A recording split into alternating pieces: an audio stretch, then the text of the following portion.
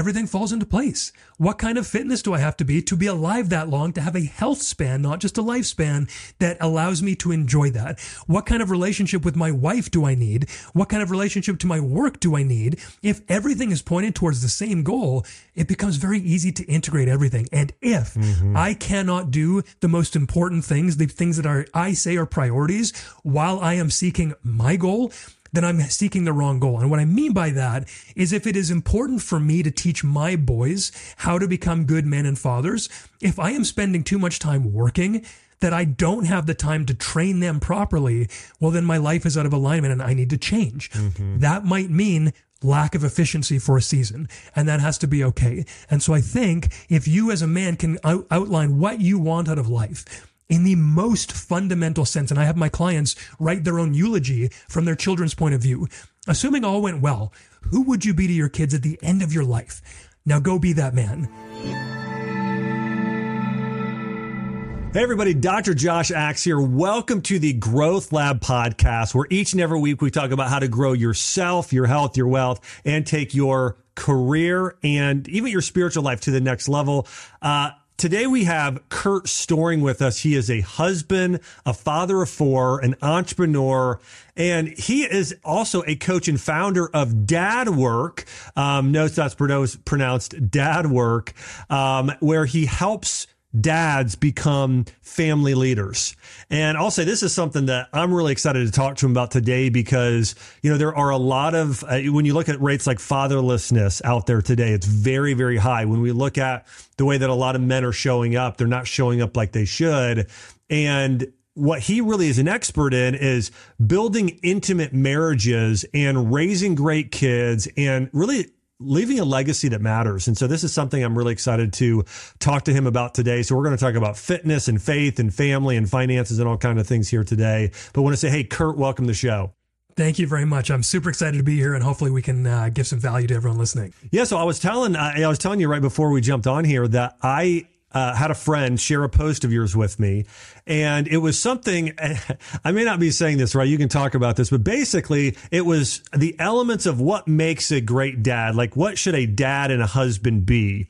And we'll talk about this part later, but I think one of the things was you put down, and I just loved it, was dads need to be hard to kill, you know, and that's right. And I thought, wow, that's a good one. And so that was one of the first things that stuck out to me.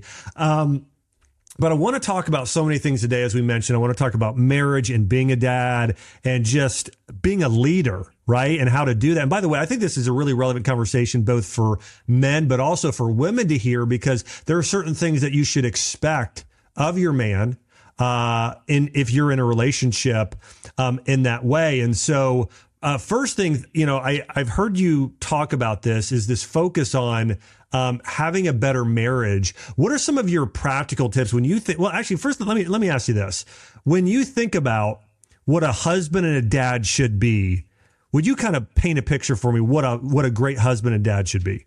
Yeah, and you know what? The reason that I feel as though I can speak confidently on this is because I was the flip opposite for the first number of years of my marriage and my fatherhood journey. And so this is stuff that has saved my marriage, in many ways saved my life, I feel like, because I was just so bad at it. But the thing that I tell guys now is I think the perfectly balanced man, husband, and father is kind of what you were talking about before, which is hard to kill, but equally easy to love. And all of that put together allows him to be equipped to lead. And so that's where I try and focus on, guys, is, look, we have to be able to defend. We have to be able to charge forward. We have to be able to take risks and lead the way and have a vision for our family and actually be the first line of both offense and defense so that our family can be protected behind us. But at the same time, you have to be gentle at home. You have to be patient at home. You have to be mirthful and joyful and have all of those things that allow you to be someone who's easy to be around and loves his family. Because if you're just the hard guy all the time, very hard to connect for your wife and kids. They're not like that, and they're not easily able to come alongside you in that hard to kill mentality. But if on the same wavelength, if you're only easy to love and you're not sort of hard to kill, they're going to see you as not that protector, as not that role model. And I think you need to have both of them in equal measure. And then finally down at the bottom where I said equipped to lead, that's just understanding that as a family leader, as a husband, as a father, the buck stops with us 100% of the time. We have to take full responsibility of everything that is coming across our family's plate, everything that is happening in the home. And that means we need all the skills to do the relational work inside of a family. And we also need to know how to craft a vision and then inspire our people to follow that vision for their sake, not just for our glory. So I think that's maybe the most concise way of saying hard to kill, easy to love, and equipped to lead. And that all leads to father, husband, and man in equal measure. Yeah, I love this. One of the things that I've learned over the years from just incredible mentors is that, is what leadership is. And leadership is really this beautiful combination of love and nurture and encouragement and kindness, those traits, but it's also this other part of I'm challenging you. Hey, get up and rub some dirt on it. It's hey, I need you to give me more. It's that coaching mentality. If you watch college football, Nick Saban, those sort of like fatherly, like you got more in you, sort of thing. And then the first thing I see that's hard to kill is like, it's this resilience, and it's hard to kill physically. I think there's this physical aspect, but it's also this, listen, life is hard. There's a lot of suffering, and you need to bear your suffering nobly. And I think when we go through that, especially as husbands and fathers and men, someone sees you bearing your suffering and you're going through hardships and you're resilient through it. It inspires others. It causes others, and even our family. I had a health crisis about a year ago that lasted a long time. And one of the things I thought about, Curt, as I was going through this, I had a disc infection, couldn't walk for a while. And one thing I thought about is I was just in major pain and suffering. I thought about, I'm going to bear this nobly for my daughter. I want her to learn that even though, things don't go our way and we have pain and suffering, that I can still love people. I'm not going to complain. I'm going to focus on benefiting the lives of others no matter what. So anyways, these 3 points to me are so wonderful and so holistic that I think they encompass a lot, especially if you break down and get into sort of the philosophical ideas of how important they actually are.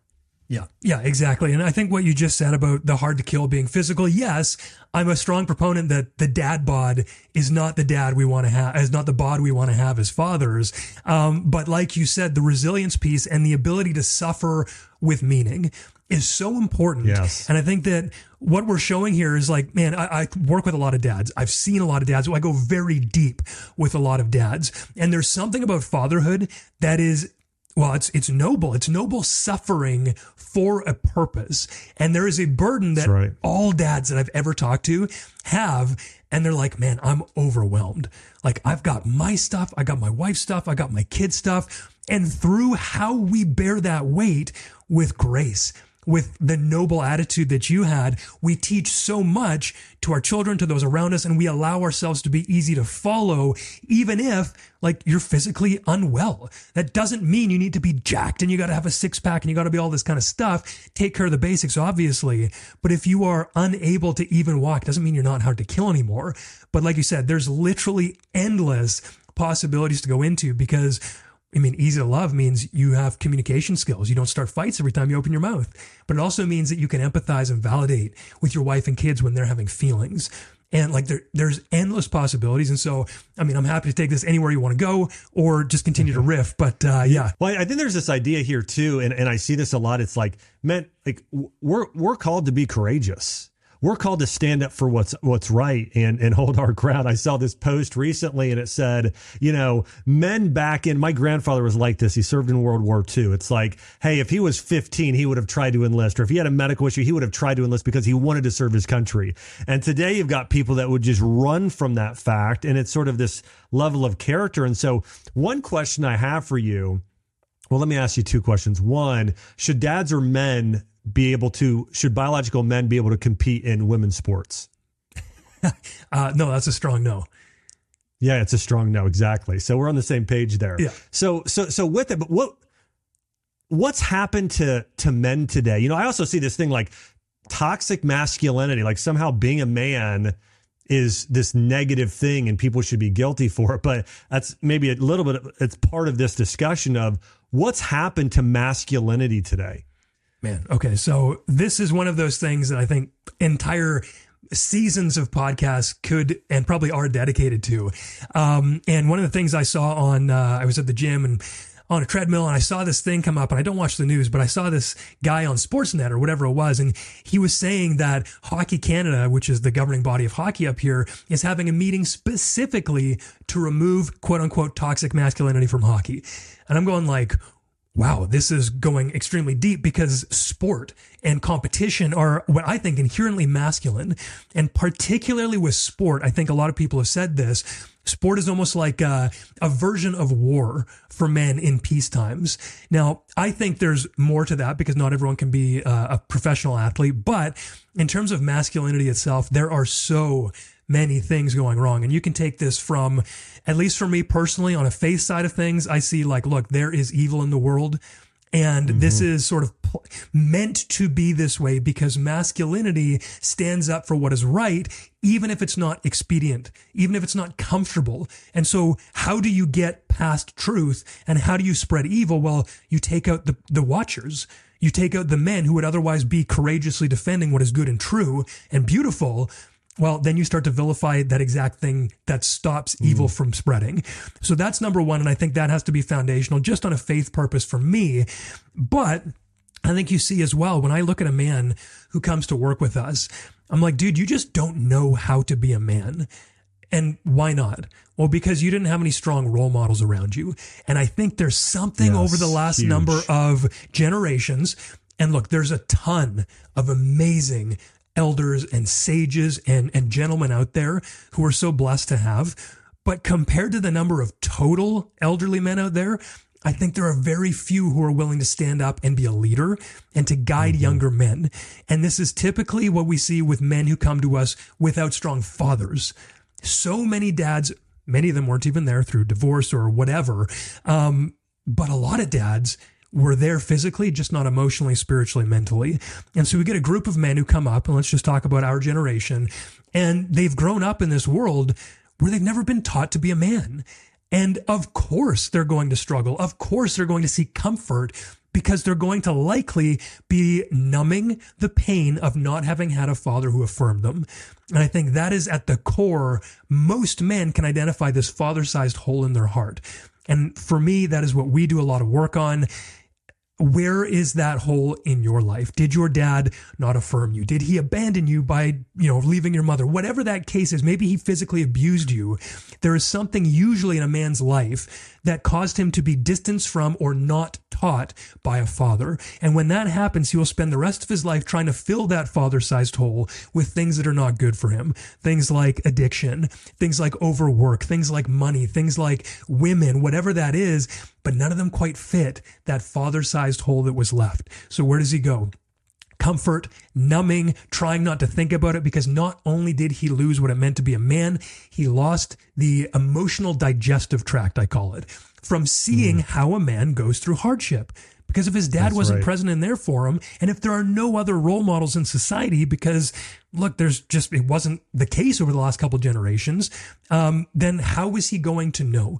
And so I think it's very important here to just tell guys like, look, it's not your fault that you don't know how to be a man. It's not your fault that whatever happened to you in the past happened, but it's your responsibility to deal with it.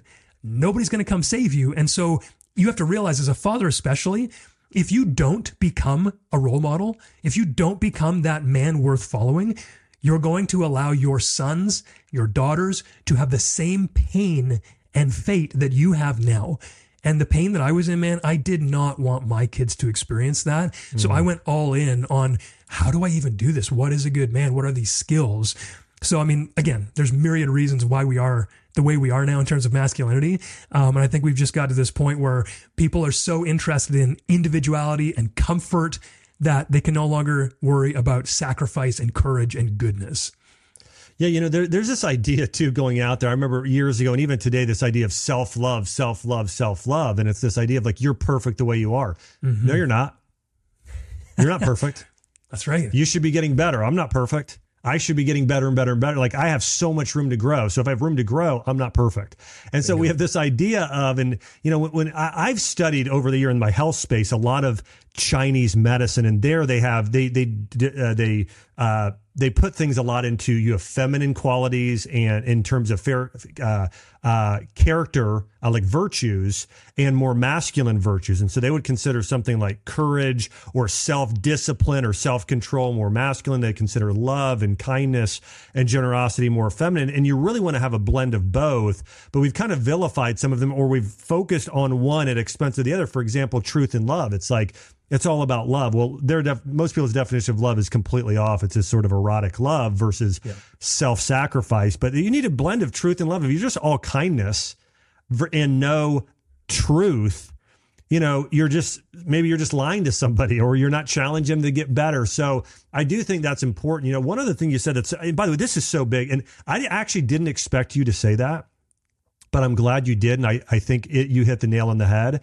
It's this idea of fatherlessness, not having those mentors, not having those people in your life. Like, we all learn through this kinesthetic, through modeling. Even like, I have a 3-year-old now, and like everything I do, my wife and I do, she's modeling and she's mimicking, and it's kind of, residing in her mindset that she'll grow up with. And I had a dad growing up that, dude, I'm so grateful for. Like, my dad served in Vietnam. He was in the military for years, and then he worked out on telephone poles in Ohio in the cold winters, worked for 40 years at one company, pretty much his whole career.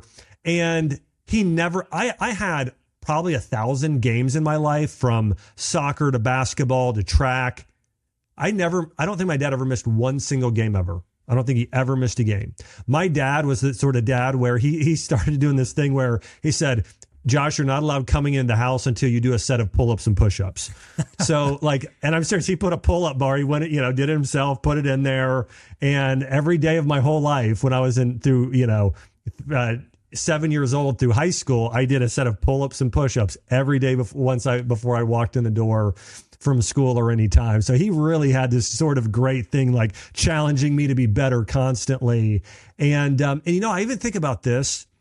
I think that I had a better view of who God is because of my dad. And I think some people have a warped view of God because they're like, well, my dad wasn't there. And so subconsciously, I don't think people are aware of this, but, well, my dad didn't show up, so God's not showing up.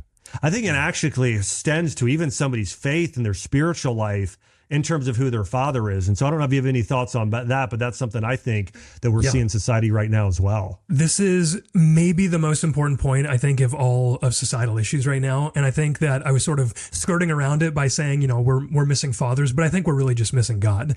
I believe that good fathers point their children to God. And I also believe that bad fathers point their children to God, just down a much more painful path. What I mean by that is you have the experience that you saw a father's love, and your father was a closer representative to God the Father's love than, say, a bad father would have been. And so you wanted more of that, presumably.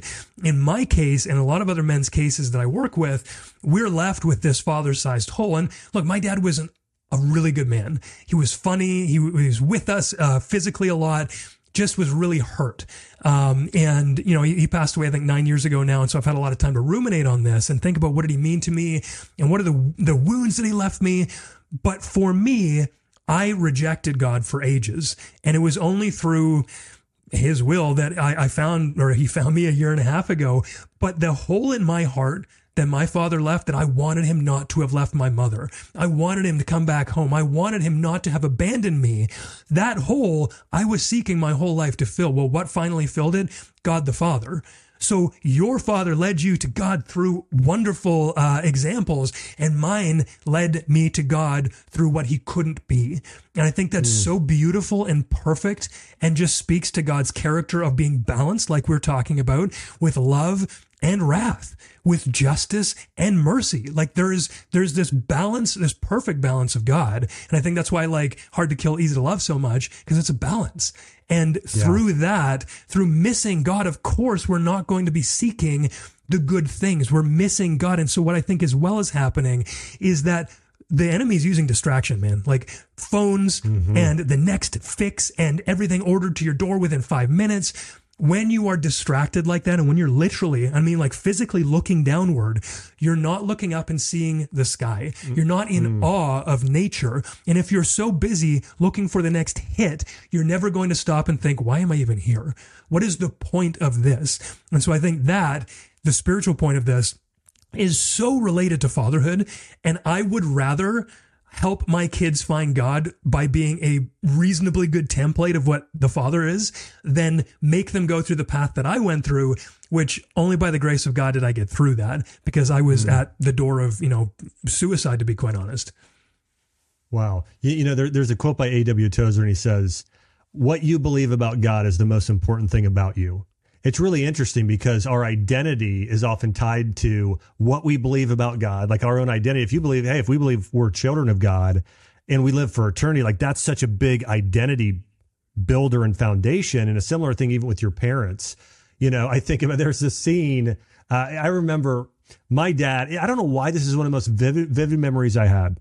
My sister and mom were sick. Okay. They had the flu. They were upstairs in our house, and I grew up in Dayton, Ohio. And my dad and I didn't get too sick, but this was on Christmas Day, and we sat downstairs, just my dad and I, all day, and we watched all 3 Star Wars films. And I was probably like, I don't know, maybe 11, 12 years old at the time. I remember it being such a great memory. But there's a scene there in Star Wars, right, where Darth Vader cuts off Luke's hand, and he loses his hand. But right before that, he says, "I am your father." And I remember being so stunned at the time, like, oh my gosh, like this evil like Darth Vader is Luke's father. And Luke just screams out like, "No."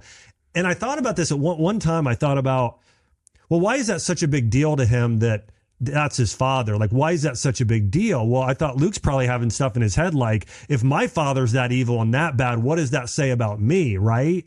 Versus somebody could think something a little different, like, well, I have a father in heaven who's perfect. I'm made in his image. What does that mean about me, right? So oftentimes our identity kind of stems from people in our lives, our mom, our dad, especially if you're a man, or even God. And so anyways, all these things are incredibly important to our own identities. And another point I want to have, and this is something that I'm so grateful you pointed out, is that if you didn't have a great father, that doesn't mean you can't be a great father, right? Exactly. It means you can learn from those mistakes, and you have just as great of an opportunity now, if you can operate out of self-awareness, to be a great father. And it's one of the greatest callings ever. It's like, if you just show up as a dad in these 3 ways that you're talking about, I mean, you're fulfilling such a great purpose in life. It's just, it's incredibly impactful. Yeah. And if you came from a family that was broken, that should be all the motivation you need to make sure your family is not. It's not an excuse, it's motivation. And that's sort of what, I don't know, sort of led me here, I guess, is that it hurt, man. I don't want my kids to go through that. And I was willing to take on all the burden of my generational curses, if you will, and do that work to exercise those demons or whatever, get better, so that my kids didn't have to carry my weight, because I know that they'll have some weight too. Yeah. So tell me about this. And just to give you another example of this, when my mom was diagnosed with cancer when I was in 8th grade. And I remember and she went through chemotherapy. She had a mastectomy. I mean, it was such an emotionally traumatic experience. But I remember my mom going through that and thinking, there's got to be a better way. People aren't meant to have, and I want to help people that are in this situation. So I took this negative cancer, our family being incredibly unhealthy from a diet standpoint.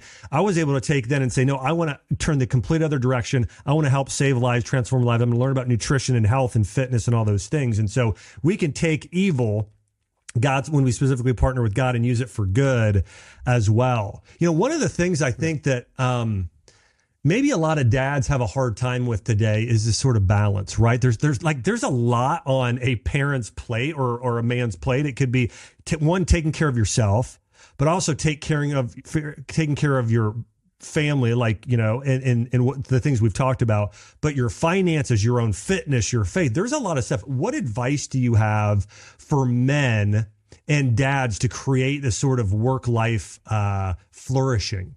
Yeah, so this is something a lot of people talk about, work-life balance. They want everything to be perfectly balanced. And like I just said, I love that word, but a word that I like better is integration.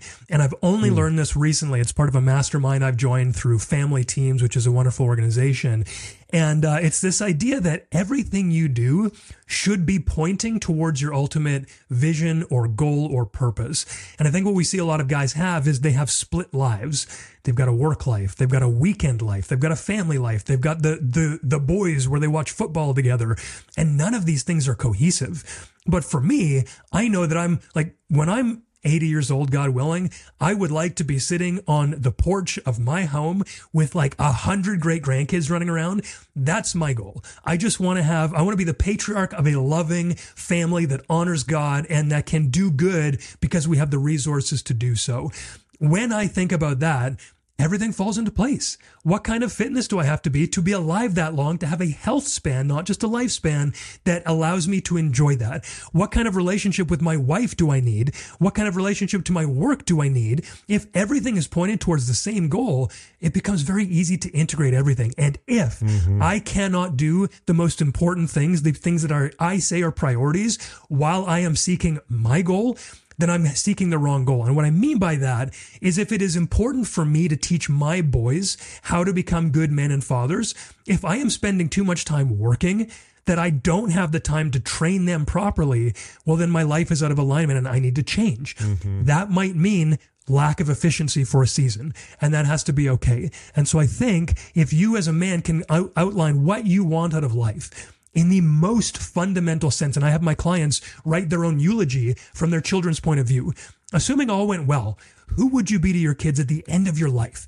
Now go be that man. Who is he? What does he have to do? What happens 10 years from now so you become him?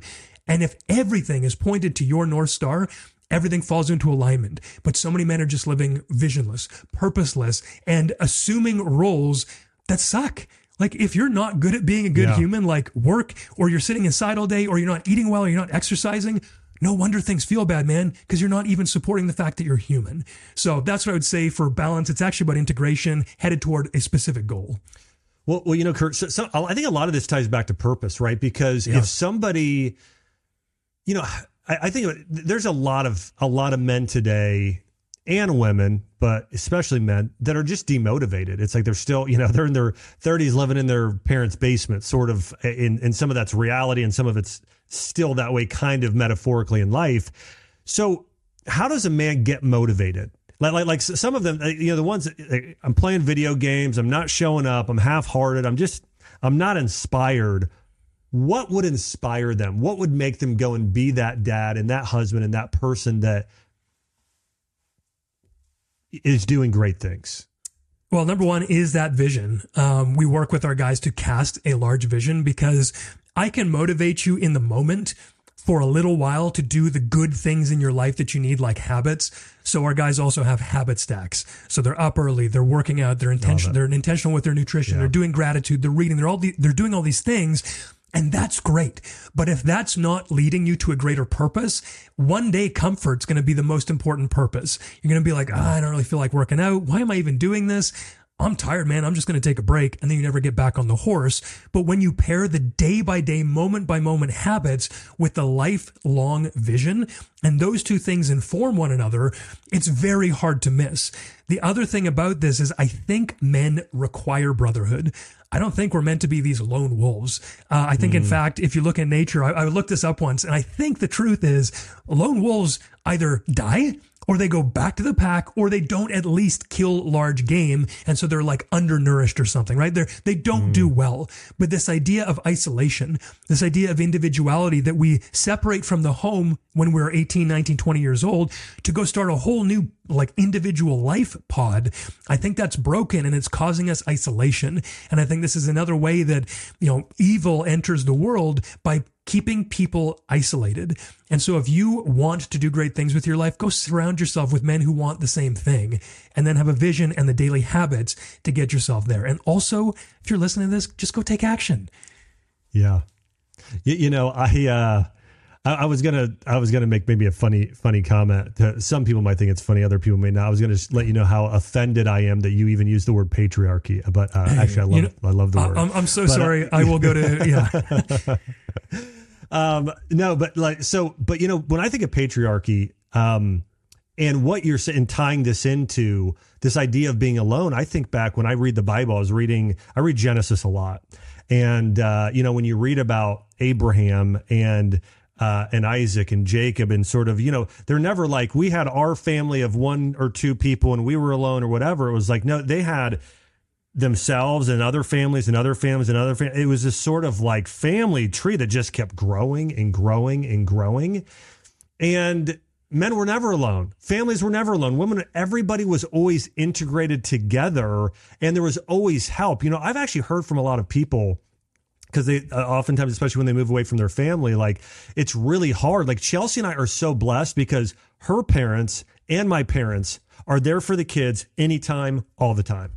Like I could call my mom and be like, Mom, I need you here for a month. Boom, she'll be here. Or Chelsea's parents like live next door to us and they're always there helping. But there's so many families today where it's like they don't have that. There's just no accountability. And so I think that's for men too. There's no accountability. There's nobody giving them a kick in the butt. Nobody's saying you need to do more with your life. And so I see that missing. And also, in terms of purpose, like I know what gets me excited is I think about like, what am I called to do? I believe I'm called to love God, love people, make earth a heavenly place. Part of that is through mentoring, discipling other men and kids and people to be the best they can be, find their calling, growing in skill and in character. And, God put Adam and Eve in this garden, and basically they were supposed to take that Garden of Eden and make the whole earth a Garden of Eden. I believe we're going to have a new heaven and new earth, and we'll all see that. My point is, like, I know I'm going to live for eternity. I know God's called me to do big things. And so I wake up in the morning like, let's go. Yes. The same thing. I get in, get my workout, have my superfood smoothie, get back, give my baby girl a kiss, give my wife a kiss and say, hey, how can I serve you today? What's going on today? And then jump right into work. Right. So, but I don't think a lot of people have that. And it's, oh, man, I just keep going back. This mentorship thing I think is such a big deal. Let me ask you this. One aspect of this is raising kids, right? And if somebody hasn't been exposed to, they weren't raised correctly, right? Maybe it could be challenging, just generally, it could be challenging to raising good kids. What are some of the kind of secrets or the principles you abide by in terms of raising great kids? Like what are the boundaries? What are the ways you affirm them or challenge them to, build their identity and their values and be everything they're supposed to be? Man, yeah, that is the biggest question, I think, for just me coming into this with no ideas. Number one, what if you just were the dad that you needed? Like, you know how you felt as a kid. Why don't you just start there? And that can help, but that doesn't necessarily give you the skills. I totally agree with the way that you have been laying it out, though, which is a father supports, yet challenges. A mother's role is different, and I can't believe that I can say that. People are going to be so offended that a mother and a father are actually different, but it's true. A mother is much better at just nurturing and being there, where a father should be able to soothe his children, but then expects greater things from them. Not because they're not good enough in his eyes, but because he knows that they will thrive if they are pushed a little bit more than they want to be. Now, I think about what happens when God the Father speaks to Jesus upon his baptism. He loves him, he affirms him, and he gives him an identity. He says, this is my son whom I love. And so you're giving the identity of the Father to the Son. You're loving him unconditionally. And then you're saying, I'm pleased with him. With him, I'm well pleased. That's affirmation. So if I break it really simply, love, identity, and affirmation are the three things that a father needs to give a son. There's way more than that, obviously, and we need to make sure that they have virtues like fortitude and temperance and all these things so that they can suffer well, so that they have discipline, so that they don't just look for that immediate dopamine hit, but can do good things in a world that is trying to vie for their attention and throw them off. So for me, we make sure that our kids have basic boundaries around everything we do. So timing in terms of like wake ups, meals, bedtimes, bath times, they know that we are in charge. And that's very rare these days because we have this culture where, kids can do whatever they want. They should be whoever they want. We should affirm their individuality. I just think that's wrong. My kids are secure in the knowledge that I am actually in charge so that they don't have to feel alone and ill-equipped to deal with life. And that's how I felt as a kid. So it's very important for me that they don't feel alone. So, I mean, again, you can interrupt anytime if you want, but those are sort of the basics, and we can go on for hours on this. I love it, Curt. I saw this meme the other day, and I sent it to a couple friends of mine. I got a buddy from Nebraska named Dan, and I sent this to him, and because I just knew he would relate. And it said something like this, because this is my dad. It said something like, you can't say anything that would possibly hurt me. I used to bring my dad the wrong tools. So I remember when I was a kid, and my dad, by the way, like my brother can take an entire car apart and put it back together. My dad's the same way. It's like my sister married a guy who can do that. So my grandfathers were like that. They were all like, I was never quite wired like that, to be very, very handy in that way. Or I guess I just didn't have the interest like my brother did. But I remember bringing my dad tools like, he'd ask for a Phillips head screwdriver, and I bring the wrong one, and he would just give me the hardest time. But, it's like it made me ready to deal with the world. Like, I got a hard time. It's okay. I'm going to have fun with it. Oh, my dad's giving me a hard time. So when other people in the world gave me a hard time, it was like I wasn't offended. I wasn't like, how dare you say that to me? I was like, hey, you know what? I got thick skin. I can take this. My dad used to bring him the wrong tools. Yeah. And that's part of a dad's job is I'm going to toughen you up, because if I don't, you're going to get out in the world and you're not going to stand your ground. I need to teach you I need to teach you how to stand up to the bullies, right? If we don't have dads doing that, and people are getting walked this is something I see a lot of men today. They're just getting walked all over. They're just doormats. Yep. Man, okay, so there's a couple things that came up in there. Number one, I think what we're seeing is like a lot of nice guys who are afraid of conflict, and they don't know how to rock the boat, and so therefore they're just willing to abandon their own values to have like the happy wife, happy life idea. And that's the worst advice for marriage you can possibly be. You need to be firm in what you believe, and you need to stand up for truth and goodness, even if people will be upset by it, because the truth is the truth, and that is what we ought all be defending. And so if someone is upset with the decision that you make, that's okay. They're allowed to be, and you're still allowed to stand by that. And I think so many people miss that because they're not equipped, because their fathers never taught them, but they're also worried about offending people in this modern climate. But another thing that I think, just to circle back to what a father can give to a child, is this identity piece is actually bigger than I think a lot of people give it credit for. You're like, what does it matter where I come from? What does it matter who I am? Like, I'm just going to figure myself out. But the vision, like a multi-generational story of where you come from, that's why people are so interested in like 23andMe, for example, right? Like, I want to know what my history is. I want to know where I come from. I want to know what things I might share with a group of people. We are tribal in a sense that we want to relate to people who are like us. But what happens if a father does not do this well? Then a child is uncertain of their identity. What's all the rage today? It's this idea of identity. Any child who has been affirmed by a father that says you are loved for you, and you are exactly as God made you, and he was pleased to make you that way, and I love you the way you are. No child goes out in the world and goes like, I think I might not be like the boy that I was born as. That's not going to happen to a child who has a father who affirms his identity. And so I think that's why there's extra pressure now on us to make sure our kids are given that firm, loved identity, beloved son, beloved daughter, whatever that is, from a father, so that they don't go looking for that affirmation elsewhere. I think the final thing you said on this tough love piece is so freaking important. We're all about, gentle parenting and calm parenting. And those are beautiful tools, but they're not the whole game. And they're especially not the whole fatherhood game. I think that a lot of times we need that friction, that sandpaper, that push, that hard boundary to find out where the limits that we should be operating within.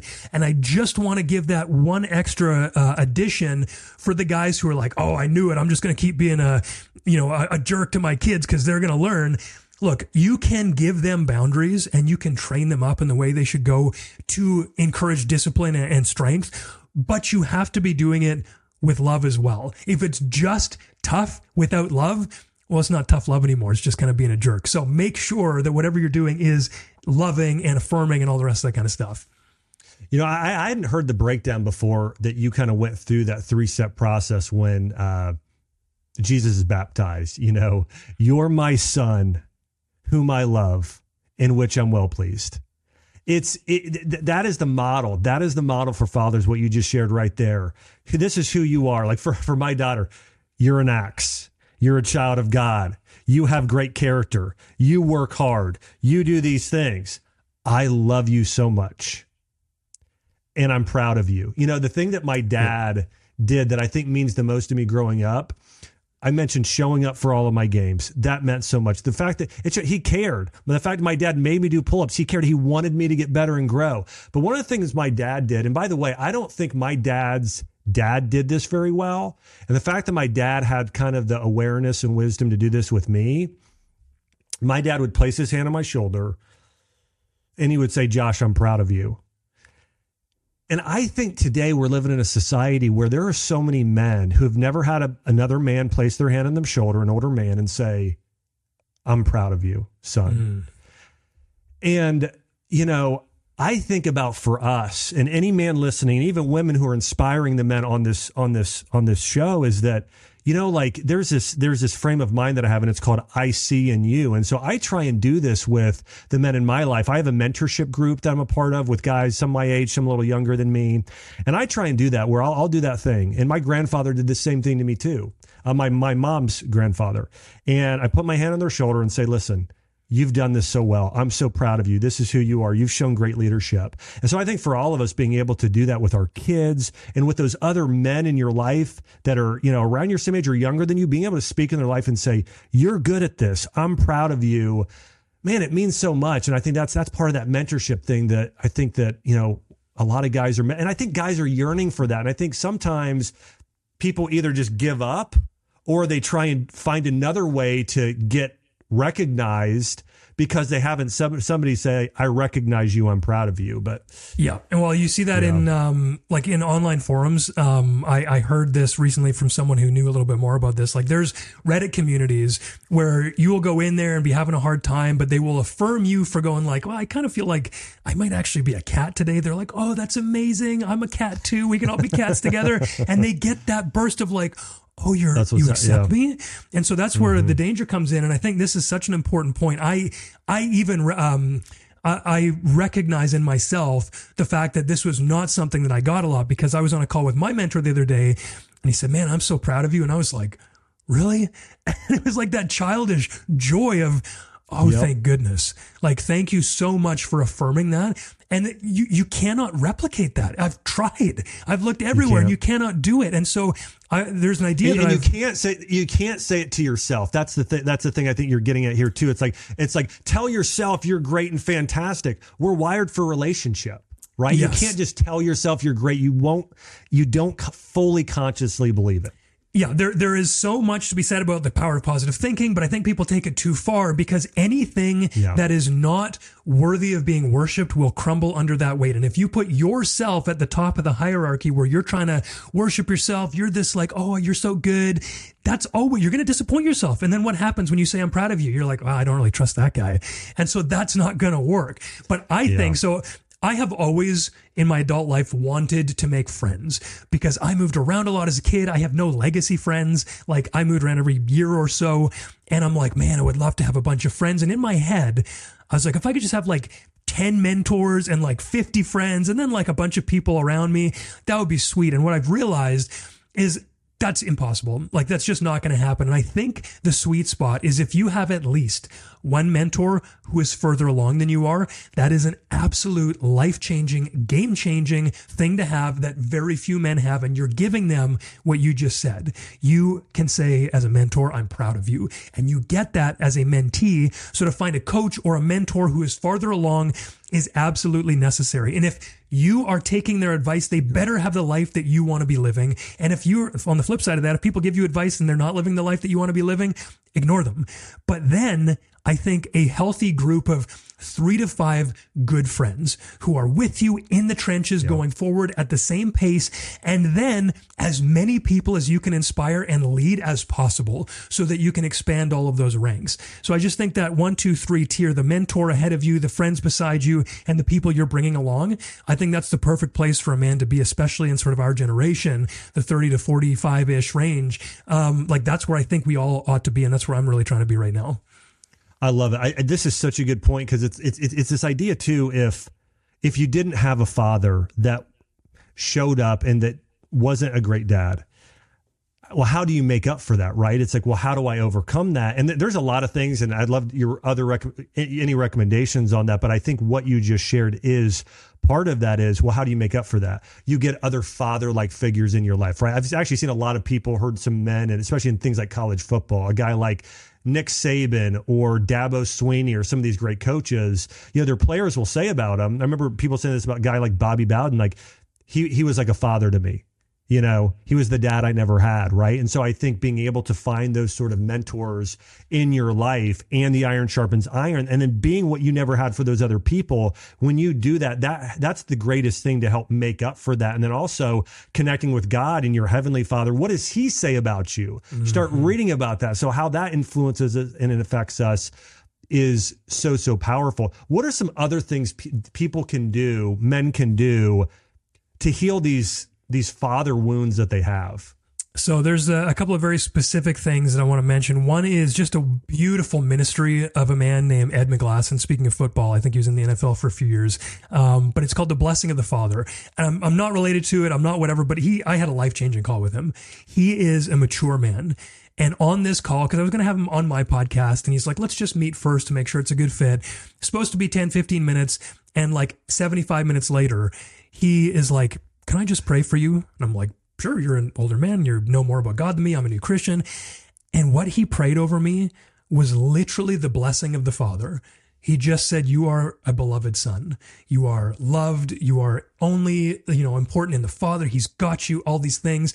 And I just started crying because I'd never had the actual blessing. And you can read about it. I can imagine, I can pray, I can feel the presence of God, but hearing it from a real human being did something to me. And I just, I feel like I broke. So I don't know, that was really impactful for me.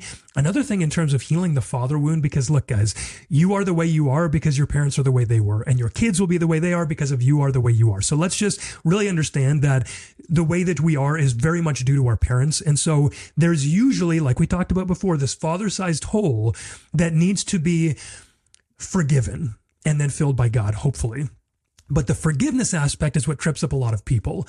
They're angry at their dad. They're not sure how to get back to it. They're like, if I have to forgive him, then he has power over me. What's going on? And so one of the most important, impactful tools that I've ever done is a letter writing process.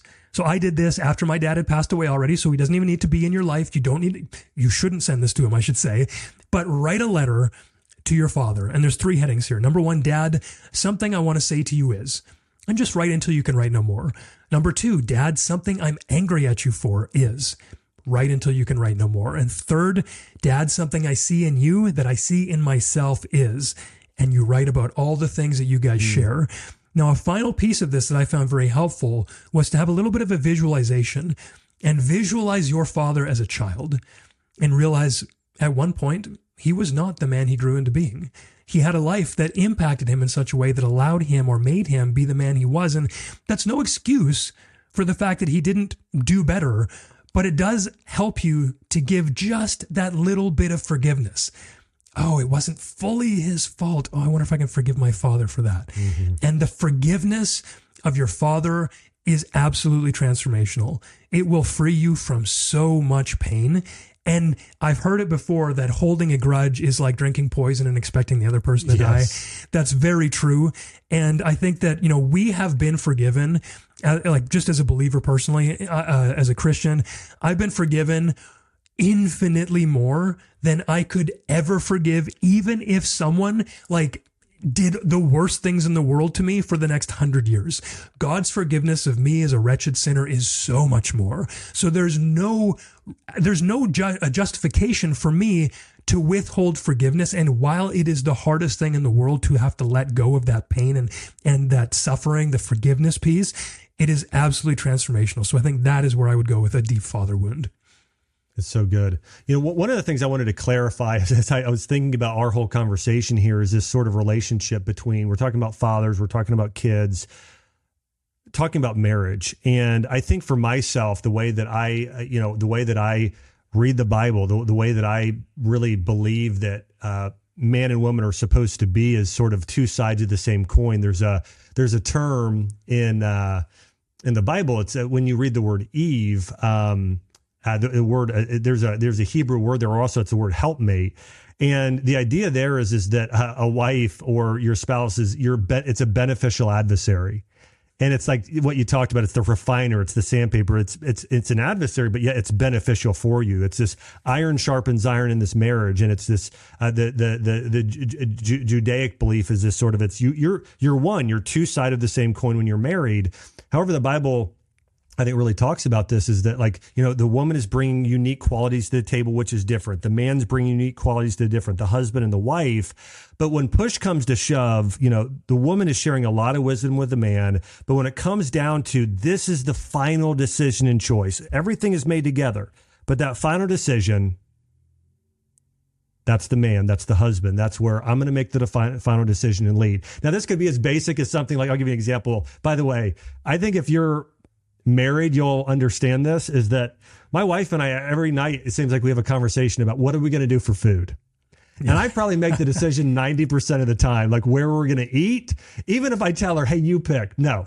And so she wants me to choose. She wants me to pick. Now, on occasion, my wife is pregnant right now. So sometimes she's craving something. Okay. And she knows. And I'm like, okay, baby, we're going to get that. But anyways, what are your thoughts on sort of that dynamic in terms of leadership and this connectivity in between a husband and a wife?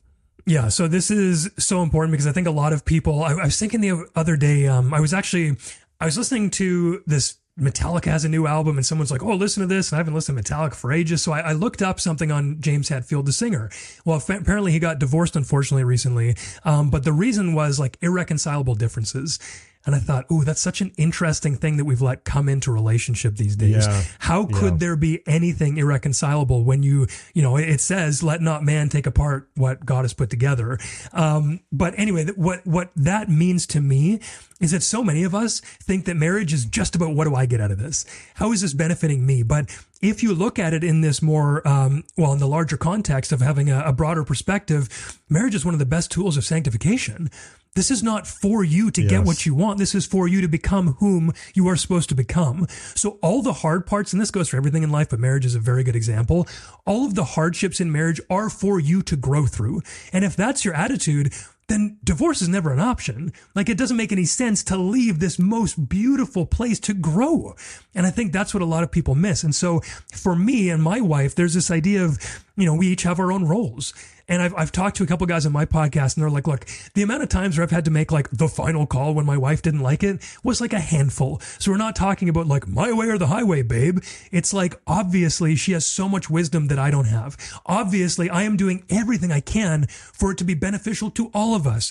But the point of decision making at the end of the day is who bears responsibility?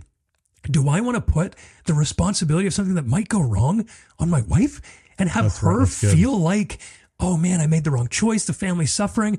No way. I am the man, and it is my responsibility to take full responsibility of everything. And that way, if there's anything that goes wrong, it's on me. I want to remove as much of the burden from her life as possible so that she can then love better and grow better and be a better mother. And when it says love your wife like Christ loved the church, what did he do? Literally laid his life down for her. That is not what a wife is called to do for a husband. She's called to submit to him. But what's more challenging, to die or to submit? And I think a lot of people think these days that submission is way worse than dying. And I'm like, dude, this is totally backwards. So my entire existence is to love my wife, sacrificial to the point of death. No greater love has man than this, but to lay down his life for his friends. That's in the Bible as well. And that is what I'm doing as a husband. My wife is so amazing because she gives me so much more than I could ever do alone. And together we give each other so much more than we could ever do alone. But we help each other and edify each other and help each other grow, knowing that we have our roles. And so I'm not confused by like, did you do this? Was I supposed to do this? And she's not confused going like, well, I guess I better go do this as well, because there's no confusion. It's just boundaries and love and all the rest of this kind of stuff. So we both go farther than we could have individually.